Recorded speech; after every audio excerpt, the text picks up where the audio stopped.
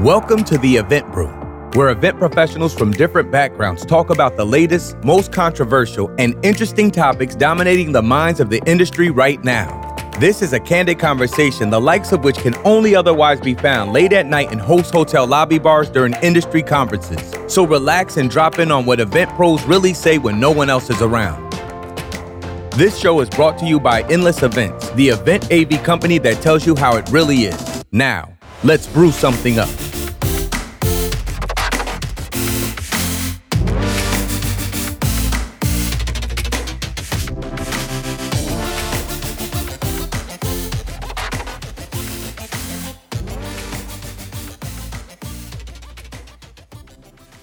Hi, everybody. This is another episode of Event Brew, and we are coming to you from the hellscape dystopia of COVID. So much fun to be socially distanced, physically distanced, whatever you want to say. Just buying time so I can say my name is Nick Borelli from Borelli Strategies in Cleveland, Ohio, from the country with all of the highest numbers for the best words and the best ideas. USA.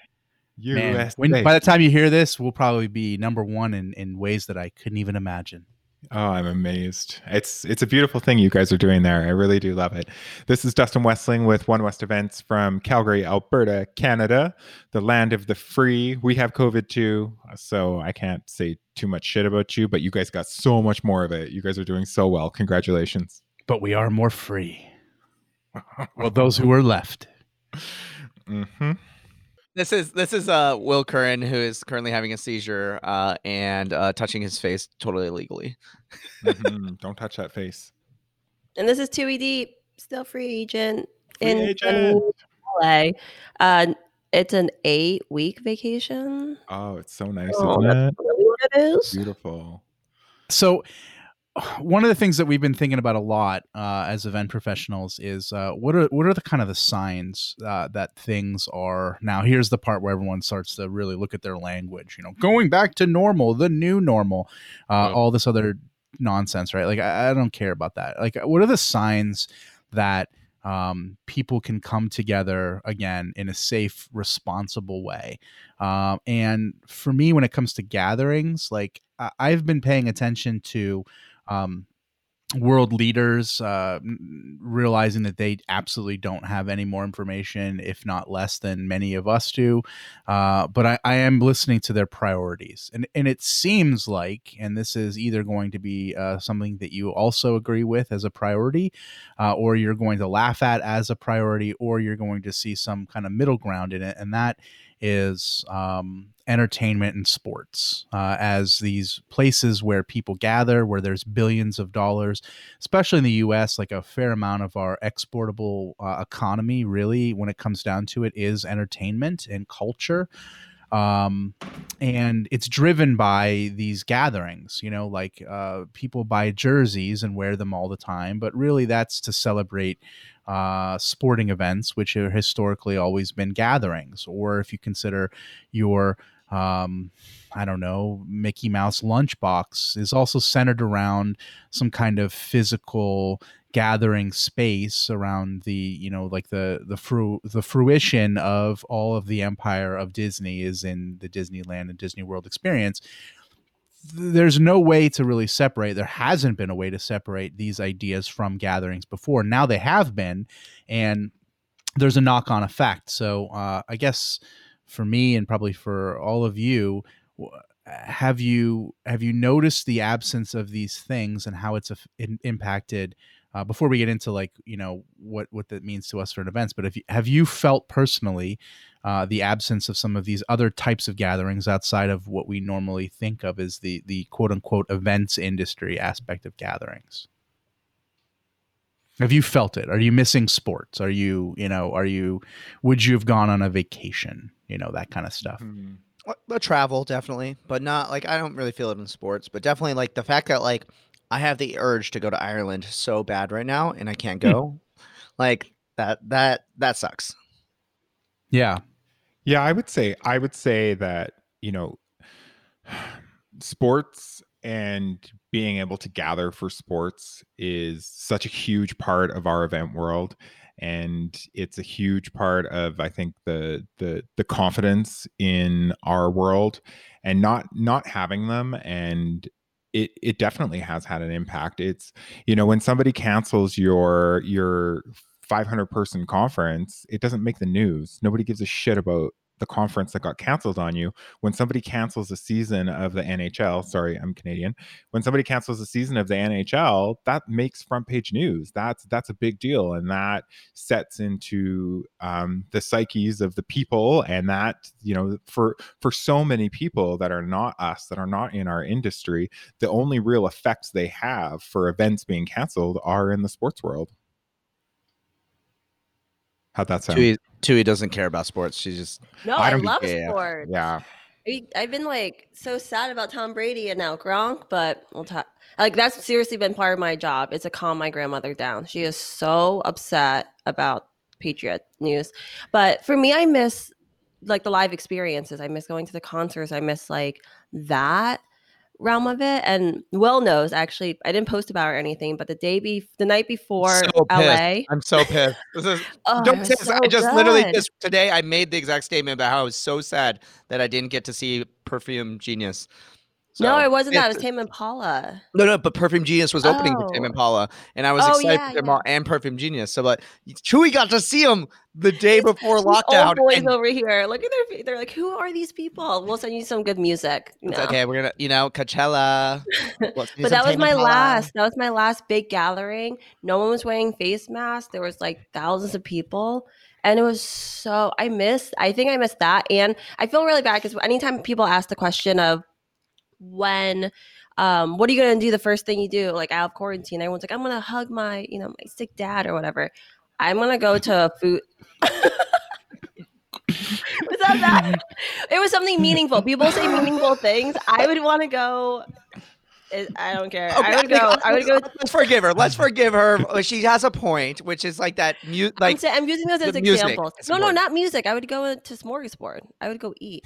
You'd go past your sick dad. You'd go right to the stage and give a high five and move a beach ball into the. I'm not listening to this episode. Get out of here, Dad. A lot of people are saying they would see their sick dads. That's cool, but for me, I've seen my dad plenty. Okay. Well, I think it brings up this good point, though, that like with sports is like, how is it going to be used? I mean, like, I think one of the reasons why this may have popped up, and I'm not sure if this why it came up as a topic for us, is that John Oliver had this really good video all about sports and kind of detailing about how sports got into this and maybe how it needs to come back. But like, it just outlined how much sports has no idea how they're going to come back. So like, the scale was crazy. They were like, if they were to bring baseball back, that would be 10. It was like 10,000 people in order to make, and that's with no human beings in the arena. That's a 10,000 person endeavor. Right. Yeah. So like we've just never untangled this stuff because it's so pervasive and it's so like, connected that it's just like amazing for us to do it. The bare bones that is like the most bare bones way that we can project sports into television screens is that 10,000 people would have to be involved in baseball. Yeah. And then you compound that by different leagues globally. I think it's the same number for the NHL because they're talking about running the season in so a couple cities. So there would be a couple cities that would run all the games and everybody would stay in one place and they can keep them secluded and they can keep them safe. And the number of people it took to make it happen, I just fell right on to my fainting couch. Yeah, exactly. Back to the fainting couch. You got to get one of those little fans, those hand fans. Yes. Oh my God.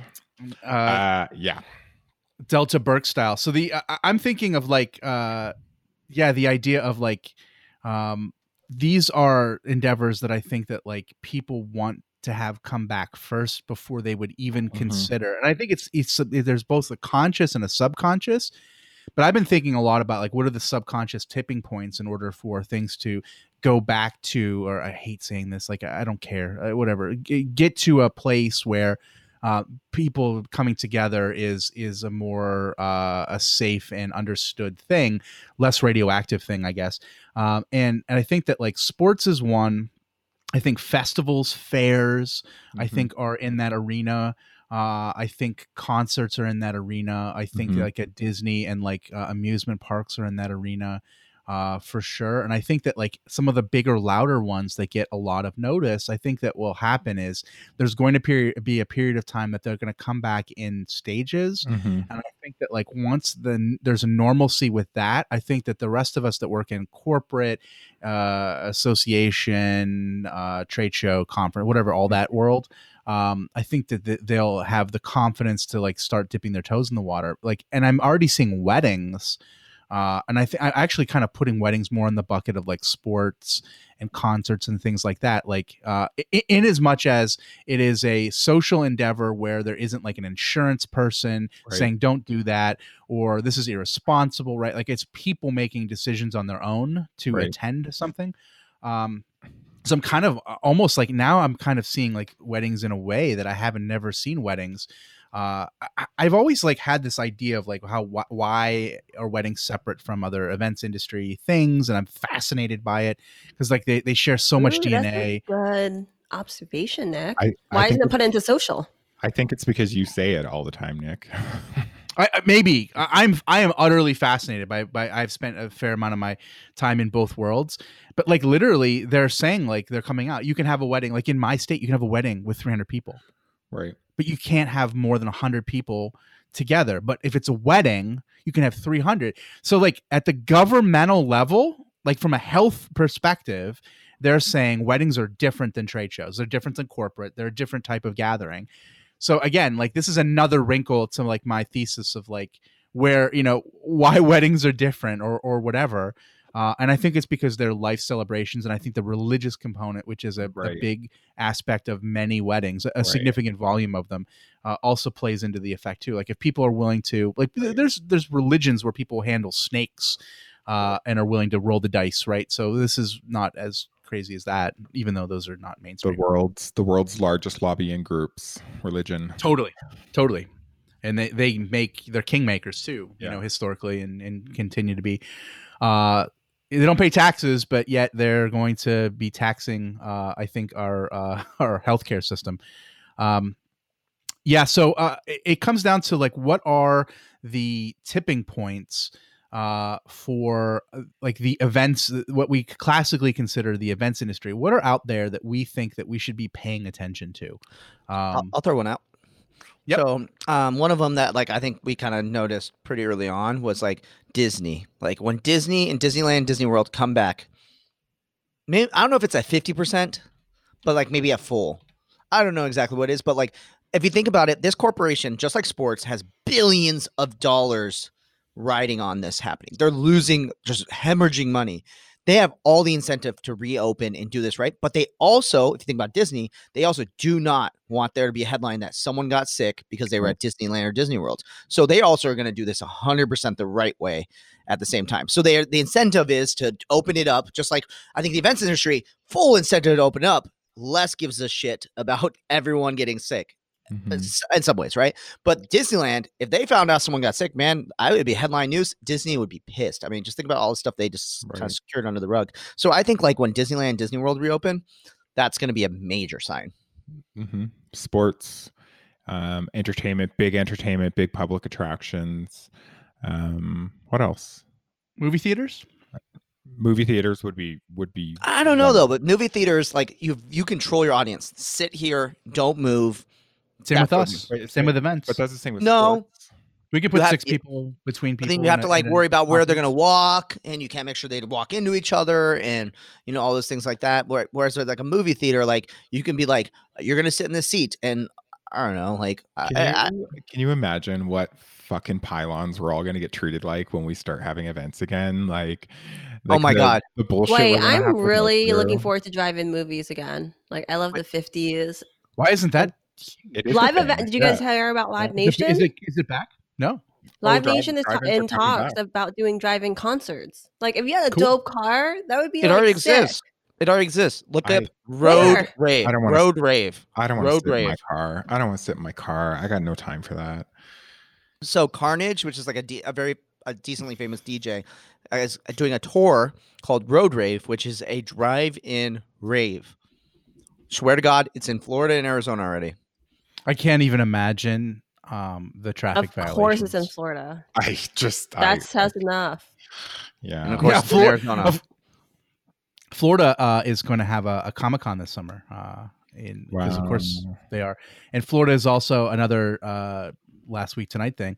Florida is also doing like WWE wrestling before anybody else has been. So like they're now like other sports are coming to Florida because of their ability to like not care. And even to like, again, from that same episode, they were like, I guess was it like one of the fight leagues or whatever? Like they're literally, UFC Fight Island. Did you see that? I love how he's like, oh, let's come up with better names than this. Like, let's call it instead of like you missed the most obvious one, which is UFC. Yeah, so good. Yeah. So good. Okay, you guys barely need to watch this episode. Everyone who's watching is laughing with us, but the rest of them are like, what the fuck?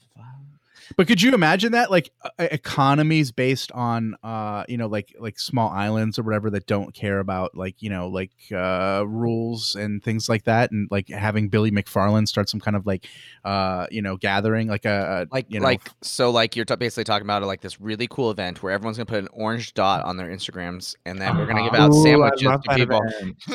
That event was so cool, so good. UFC.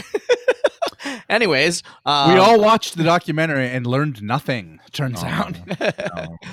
No. What else is tipping points for you guys other than cows? Well, we don't tip cows here in Alberta. That's not a good thing. You eat them though. Oh yeah, we eat them. Oh yeah. Good. Yeah. we kill them standing up though. What's a tipping point? I do think that religious gatherings, churches opening, I think that is going to give some license. I think there's going to be a lot of pressure for religious assembly, and that's going to give license to other people to open. I'm not going to say that that's going to happen in a timely fashion or that that's going to be appropriate timing, but there's going to be a lot of pressure for churches to start mass gathering, and I think that is going to start to move the needle as to when other people get to gather. So I'm not saying it's a good thing. I'm not saying it's a bad thing. Wash your hands, wear a mask.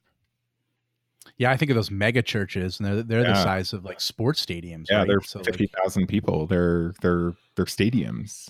Yeah, and it's funny. Like I've always I've known people in that world, and I've always been envious of their ability to create hybrid events years and years before the rest of the events industry caught on. So like I found them to be very equipped to actually broadcast like at a high level. And yet, again, I agree that there's going to be a lot of pressure from them because they're gonna say, and historically, this argument has been won that a right to a religious assembly is one of the inalienable rights, and rights that people fight for, etc. So versus like a hockey, which is probably shortly after that, if not maybe before that in certain areas. You don't fight for hockey; you fight hawk in hockey. Probably both, depending on the value of the game. Yeah. So I think that like that, what Will said that really made me think about it is looking at these organizations that both have a huge financial interest and also are long-term thinkers, and I think that like that, and have like a lot of longevity and history behind it. That's why I really think that there's something to be said about like city fairs and festivals and such, to pay attention to those, mostly because like they're tax based, and like they have see, I get three barks, it means yes. So I have the dogs are with me on that one. And then I think where my dogs at? Right there. Sorry. Clearly. Don't say sorry. He's a good boy. 14 out of 10.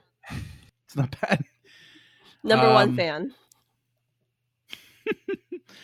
I'm trying to think of like who has pivoted to virtual that would have to pivot back to, right? So like I'm thinking of like if there's any like large institutions that have like very loudly gone to education is one, right? So colleges, universities, any post-secondary that have universities had to pivot online that are now going to have to tell all of these high tuition paying people that no, you actually have to come back into class. And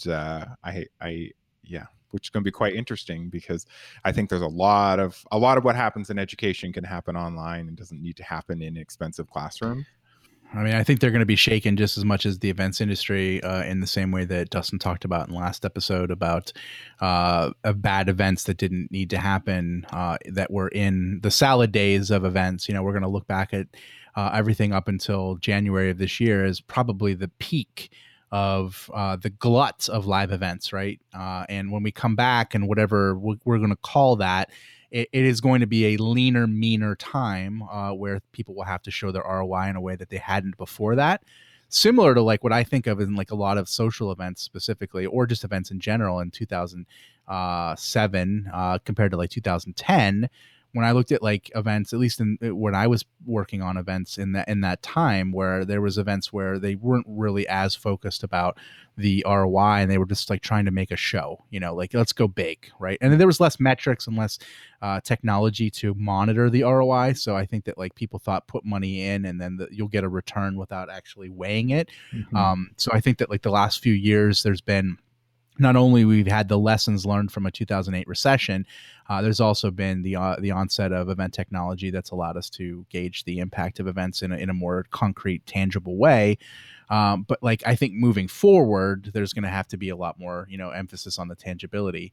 But yeah, I think whatever comes back is going to have to be stronger. But I think that in order for it to do that, I think it's going to have to be built upon a level of attendee trust in a gathering.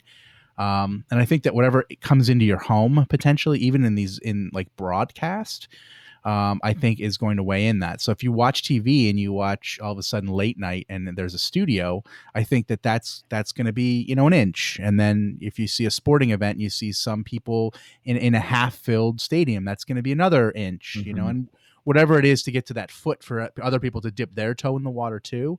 I just think that like we should all be paying attention kind of to these signs, to determine, you know, where we should be, you know, then starting to like either staff up or start marketing again. And I think that's what's really important about the idea of looking for tipping points, is that these are opportunities to not waste your money in an environment where no one's listening and no one's paying attention, because the ground isn't fertile. And then once you start to see the signs of like, okay, it's the season, or I'm trying to make a fertility analogy, you know, like the sun is out again and it's warm and, you know, there's rain and whatever it is, these tipping points that we should be looking for. And once we see those things, okay, like now throw the seeds on the ground, knowing that I know nothing about how to put seeds in the ground. So my analogy is probably terrible. Do you think that because we're talking a little bit about sports, do you think that sports are going to be the most bulletproof when it comes to fan loyalty? Do you think that sports are going to be the one thing that, you know, I think of sports and I think the minute sports come back on, their fans are going to be ready for them, and their fans are going to come and they're going to go and they're going to continue to cheer for their teams. And then I think about conferences and I think about specific ones and I go, is that fan base really strong enough to outlive a cancellation? Is that fan base really strong enough to say, I didn't go last year and it killed me not to go, and I've been waiting for this to come back? Or do you think that there's a break in tradition here that's really dangerous for a lot of live, especially conference events? That's a really good question. I agree. I actually really agree with that. I have personally skipped a year, planning on skipping a year, and then never gone back. For some shows, right?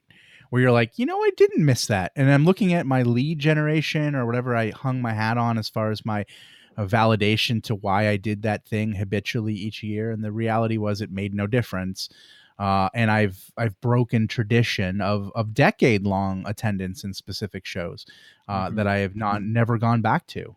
So I'll take your point there. I think that the main difference between the sports analogy and the conference analogy, let's say, would be the idea of belonging and of identity. And I think that potentially associations have the opportunity, let's say, to bridge that gap, right? Because I'm a member, I'm part of this. This is who I am.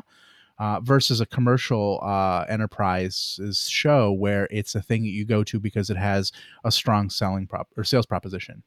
I think there's a great lesson to be had here, and a show that you attended, whether it be a conference, a trade show, whatever, if they come back in 2021 and they're presenting the same thing, same format, same everything, it's time to ditch that show. It's time for you to understand that they didn't learn any lessons. It's time for you, if they didn't innovate, if they didn't take this break to change, then stop investing in those people, because they're never going to change.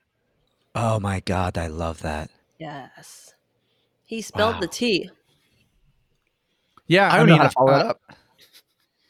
Honestly, like one of the shows I'm working on, like we had going into the planning of the show, we had a specific theme and organizing principle. Pre-COVID, it was determined, and then once that happened, in between when we were going to market with the conference, we changed the theme and the organizing principle because it's another world now. Right. So having the design and strategy for a world that we no longer are in is stupid. Like that's just, those people don't exist anymore. Right. So like we were working on this idea that we, that I did my version of it. And then I decided I really enjoyed the process enough that I opened it up as an exercise for a group exercise a couple weeks ago, which was a storytelling matrix for telling the story of the attendee. And one of the things that absolutely was a huge change was the setting. And with the setting change, it actually changed our tone. It changed the way we described our protagonist, which then has to change what is the outcome. And like when I try to, design for events for strategy, it really is, I especially when it comes to the marketing and communication, it's about the outcome. So I want to know how you will be changed by experiencing this event. And I think sports has always done a really good job of telling that story, because I think that there's like one of the most interesting things that I've only seen when it comes to association events, and only, better ones, is the fact that a sports person on Monday, when the team wins on Sunday, they say, "We won on Sunday." Now, if I were to say we won on Sunday, I possess no athletic ability. So for me to say that I won something where I, would be winded after walking, a block, is a funny way to say that I belong to something which I obviously contributed zero to, and don't even have the ability to contribute to. But yet I still feel a connection to that falls under we very naturally.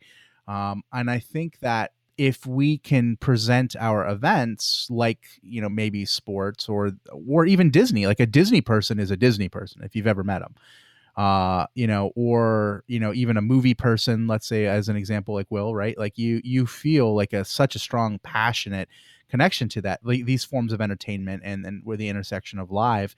I think that maybe these things that we're looking as cultural tipping points, we should also be looking at maybe them as lessons to adopt some of their fanaticism or strength. So people are, saying in the same breath, like our world leaders are saying, and I hope that we have the trade shows back, that there would be so much resonance there of it being that communal and that identifiable as part of who we are. I think that's aspirational and not super, as likely as like a sports team. But I think that there's still something to the fact that these are tipping points for a reason, because these are significant aspects of these communities. Well said. What do you think it is? What do you think it is in the sports world that creates that sort of that fan loyalty? What is it that the sports world does that the rest of the event world can do to create that sort of loyalty? Sense of community, like what Nick was just saying, feeling a sense of belonging. But then also it's like this pride, right? Mm-hmm. Like your team is the best. Like you are the best. Like USA. I feel it's the pride, yeah, for sure. I think it's the pride because like the idea that like, I know that I'm a Mets fan, but like don't hate me for it, but I'm still a Mets fan. Like people like are like I'm this thing and I don't care whether you like me or not, kind of thing. What are some brands that you can think of that have done a really good job of creating that sort of fandom? Patagonia. Patagonia. I think clothing brands have done a really good job with it. So like here's a good one. Camera brands: Sony, Canon, Nikon. Right? Like Yeah. DC Comics versus Marvel. Yeah. Right? Like Catholicism. that's an awesome one. I said that growing up, going to Catholic school too. There's people that are really, will bomb a car for what they believe there, and in the face of a brand that's had a lot of issues with its brand, are still pretty loyal to it generationally. Like they will pass it down in a way that is identifiable. It's who they are. It's in the first sentence of that. And someone with, that is with them all the way, except for like maybe two little, in my opinion, little differences, all of a sudden they would go to war against those people historically. So like, I think that's the peak level of identity around a grouping. And then everything else under that is, I don't know necessarily like that if that's attainable for a lot of people. I But got a good event example. Sure. Tell us. Burning Man. Yeah. That's great. Like they Burning call Man them is burners, right? Yep. probably. I have a question for everyone. Is there an event out there that you could buy a ticket to that would have a stronger level than Burning Man like that? That's like a lifestyle. Like, Yeah. It's one event that happens annually, and it's a Easter. lifestyle. oh yeah, they're on Sports my is yoga something class, that you is- guys. I see Like them sports every is something day. that happens like 16 times a year minimal, right? Wait, which one? Sports, like Oh, there's sports. still like Burning Man is an Oh, yeah, yeah. annual event that a minimal amount of people come to it, and that doesn't have a name of a city attached to it. Like a lot of times, like when you talk about like why someone's passionate about their sport, it's because they've It's city glommed pride, onto yeah. a city. Exactly. So Yeah. it's like there's no other better way to express a geographic section of the world that they happen to be born into. And they take some sort of pride into just based on, just geographic luck, other than like a person kicking a ball around. Right. And like, so it's just like so arbitrary, but the fact that it has the name in it means it takes the good and the bad of it. But Burning Man is like devoid of all of that. Like it is simply it is an isolated gathering of people. Like we could all create that. We couldn't create a city sport thing. Right. Oh my Right. gosh, imagine all the event professionals at Burning Man. Like it was just like a Burning Man for the event industry. Yeah, right. Could We'd you all- imagine? We'd all lose No our way. minds. We'd Yeah, be no. like, Like you're washing someone's back. yeah, no. Where are all the toilets?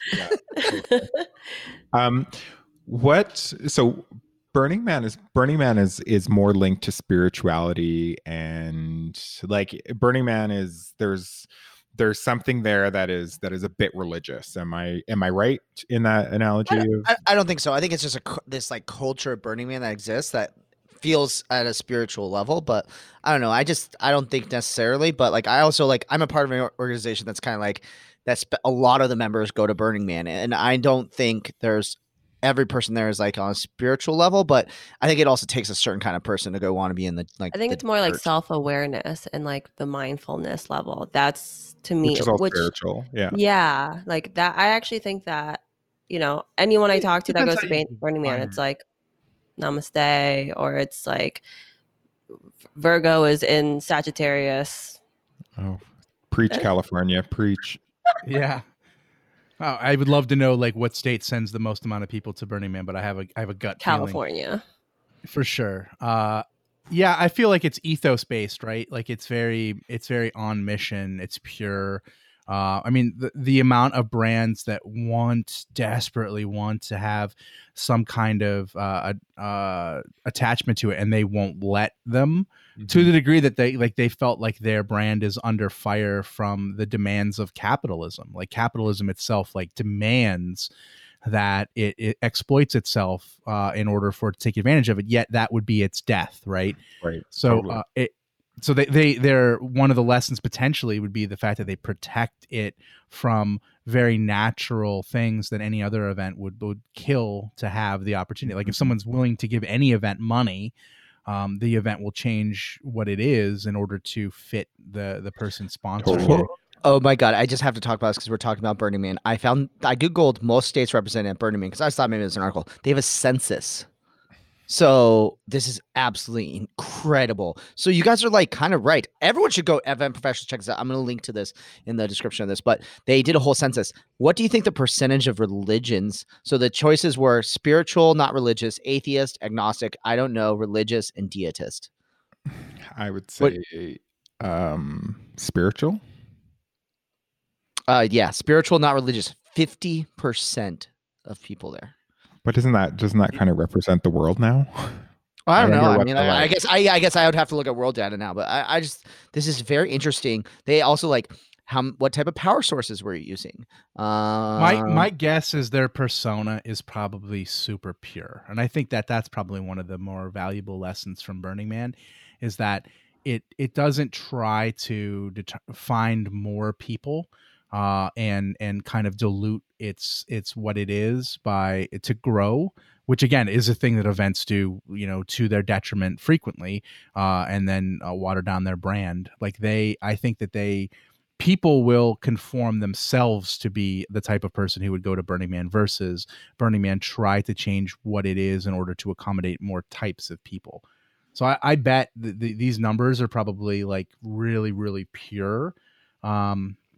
That allow, again, this is probably one of the other reasons that brands probably want a taste of Burning Man so much. It's not about the fact that, and this is like something I've seen in events very frequently when it comes to sponsorship. You can either offer a sponsor one of two things. You can offer them quantity, just a lot of impressions, or probably more valuable, you can offer them a 100% exact type of person, and if that's your person as well, then they love sponsoring it, because they know that their closing rate, so to speak, would be really high with this group. So like, if you were a lifestyle that like would basically, like benefit from exposure to Burning Man or being part of Burning Man, then you would kill to be a part of it. But again, like the fact that they rebuff that is unique in the event landscape.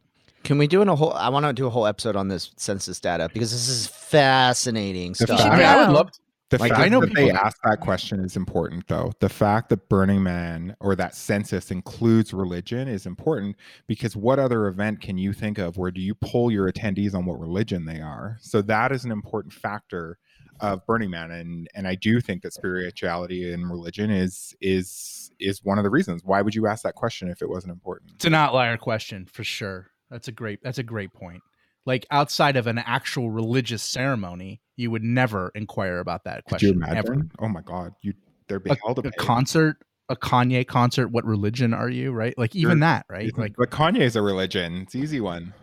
There you go. There's another one. Loyalty by what we were talking about. Yeah, wise words said by Will. Well, yeah, whatever we were talking about. Stuff and things, right? Wise words tripped on by Will.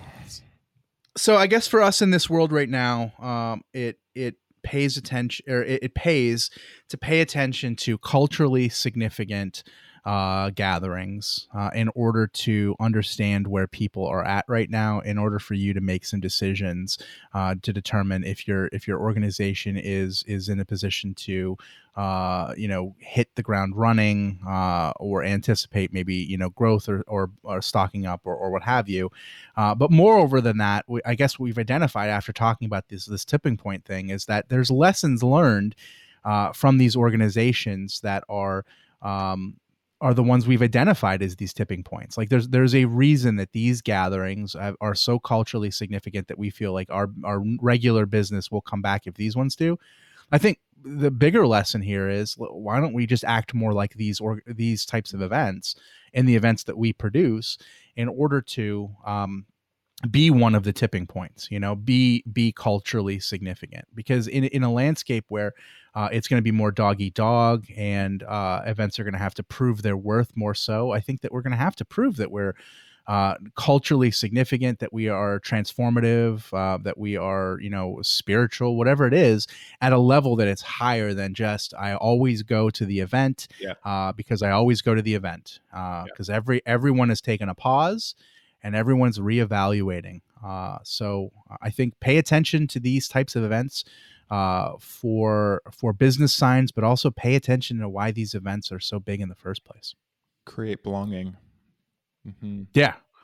belonging's been my word for the last year. I really think that like it's one of the as far as like event strategy, I really think it's the next level. Is beyond experiential, like just engaging things, but like making someone completely wholly feel like this is for them and that they're part of it. Nick, I was going to ask you, what word should belonging replace? I honestly think weirdly experiential. I think experiential has been used so much it's worthless. And I think experiential is at best at the design stage, but it's certainly not at the strategy stage.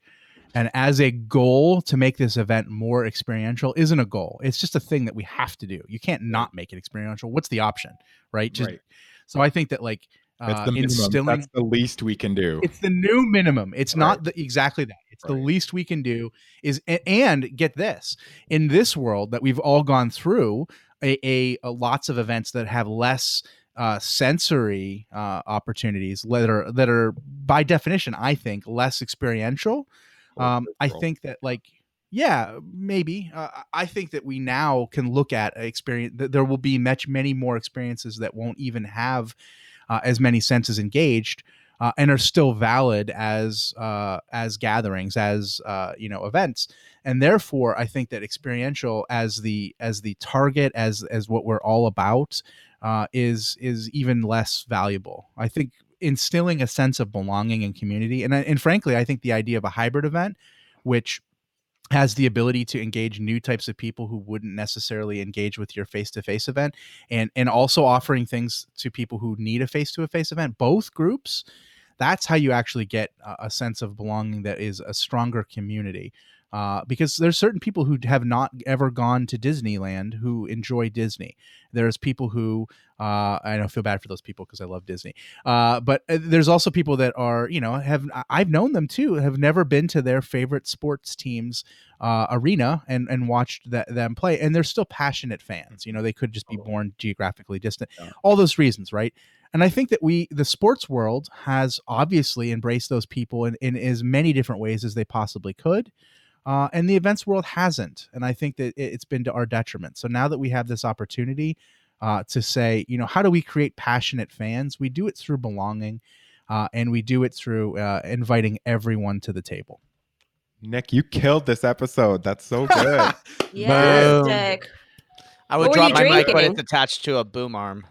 Yeah, what were you drinking, Nick, this time? Tropical cherry sparkling water. See, I can remember. You're drinking it. What? It was a non-energy drink, and notice how on point it was. 8:30 at night on a Friday. I've had 2 Monsters, a Mountain Dew, and 2 coffees today. So like, I'm fine. I don't. But you're fine, Nick. I don't. Yeah, my insides are probably mush, but at the end of the night, I switched to sparkling waters all night long. Jesus. I wouldn't wish this on anyone else. All right, Nick, you want to take us home? Absolutely. So if you want to strengthen your sense of belonging and engage with us on the internets, trying to make a connection here and call my shot, the hashtag to use would be #EventBrew. In addition to that, you can email us at eventbrew@helloendless.com. Eventbrew.com has all of the episodes if you want to go back and get caught up and check out a little bit more of the links and things like what Will mentioned today. Please go ahead and do that. And we would love to hear events, especially when it comes to like using that hashtag or email, events that you feel are transcendent, the ones that we should be looking like, that have a sense of belonging, that are the tipping points, that are the ones we can learn from. Email us or hit us up on social media, because we'd love to hear about those. And then don't forget to tell us, so we can have a more fulfilled sense of belonging, by reviewing us or leaving us a good rating on any of your podcasting platforms that you use us for. How'd that work? You did great. You slayed today. I'm just. Yes. I guess. You always do it. I'm going to compliment Nick like crazy, so then that way I don't ever have to do this again. I was about to say, I think I just talked myself into doing more of the intros and outros. I know. Yes, you did. It's like saying, "Oh, you should bring your A game to this work today." Maybe it's just the time of the day. It's evening for me. Time. So This is a good time. Yeah, to maybe. record. Good energy. creative times. cool, everyone. Well, I can say goodbye now. yeah. Let's till next week. Till next week. Bye, y'all. Thanks again for listening to Event Brew. Be sure to rate and review us on your favorite podcasting app. Also, be sure to head to eventbrew.com and leave us a comment about this week's episode. See you next time on Event Brew.